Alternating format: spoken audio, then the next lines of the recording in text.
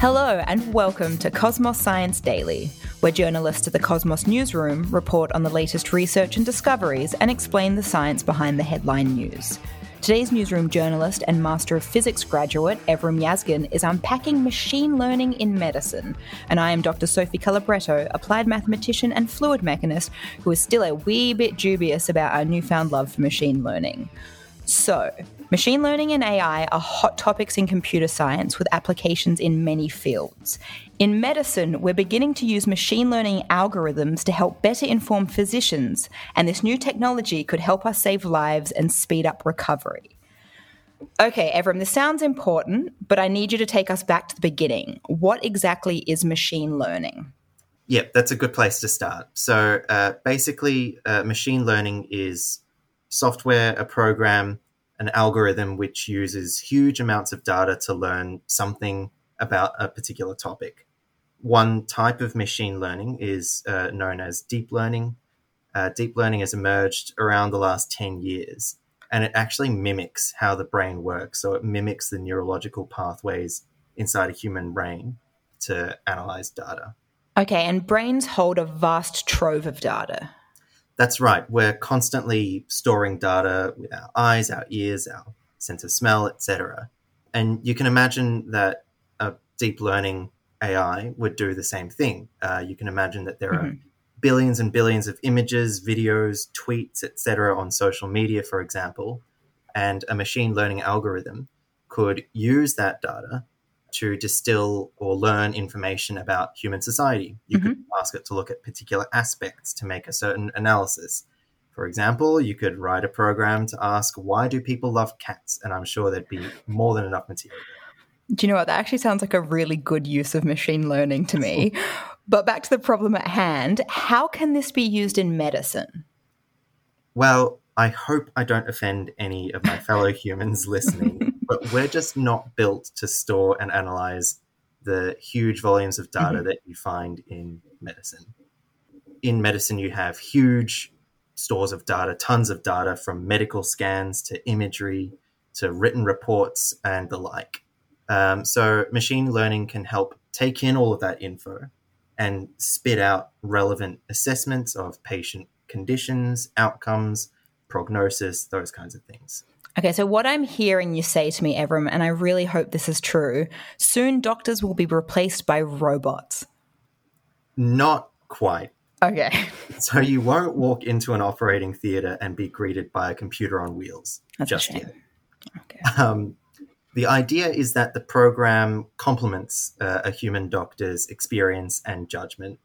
So the two things work in tandem to give you a better overall analysis.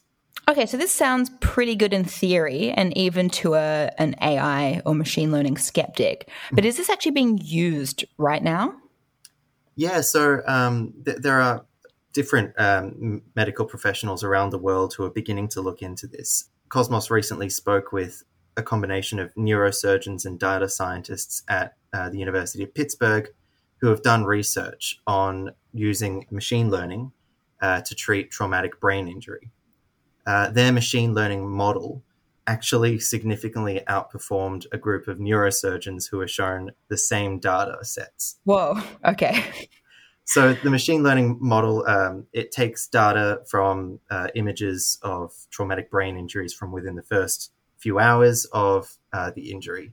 But you're also starting to see all sorts of different applications pop up in the medical field. Scientists hope that machine learning can be used to help treat cancer, make pregnancy safer, or even solve problems such as COVID. Okay, so how do we keep checks on things to make sure the machine learning is actually helping people and we avoid one of those kind of Terminator-style disasters that we've seen in those documentaries about the Terminator? Yeah, that's right. Those documentary films. That's right, starring Arnold Schwarzenegger as himself, the Terminator. Exactly. So the first thing with machine learning is that you need lots of data. Yeah. And in medicine, this means data from a large patient cohort. Small data set equals bad. This is a case of more is better. And that ensures that you pick up on slight differences in genetics, sex, other medical history, all things which can make a difference in prognoses and how you actually treat different patients. Okay, so we're talking about a lot of things that have to do with, I guess, history about people, including their medical histories and their personal information. And also we have this AI as an undercurrent.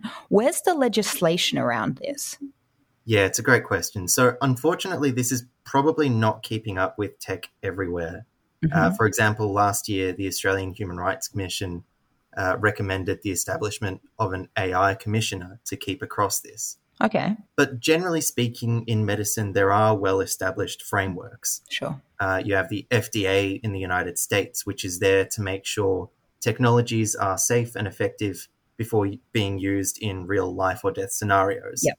In the US, about 150 artificial intelligence or machine learning-based tools have already been approved. Okay.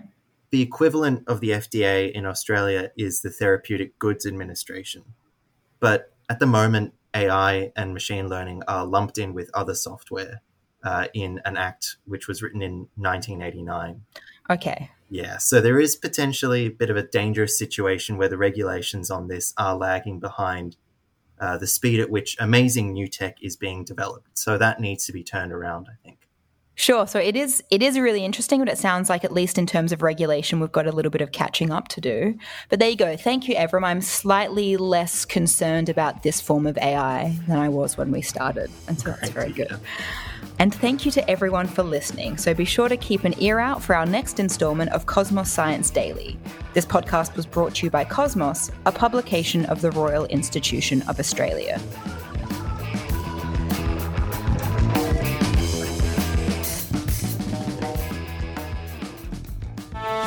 Ever wondered how old the Earth is? And how we know? Or exactly how popping candy works? From Listener and Cosmos Magazine comes Huh? Science Explained, a weekly podcast where we answer all of life's questions, big and small. No lab coats required. And we'll do it in 10 minutes or less. Search Huh? Science Explained, download the Listener app now and listen for free. Listener.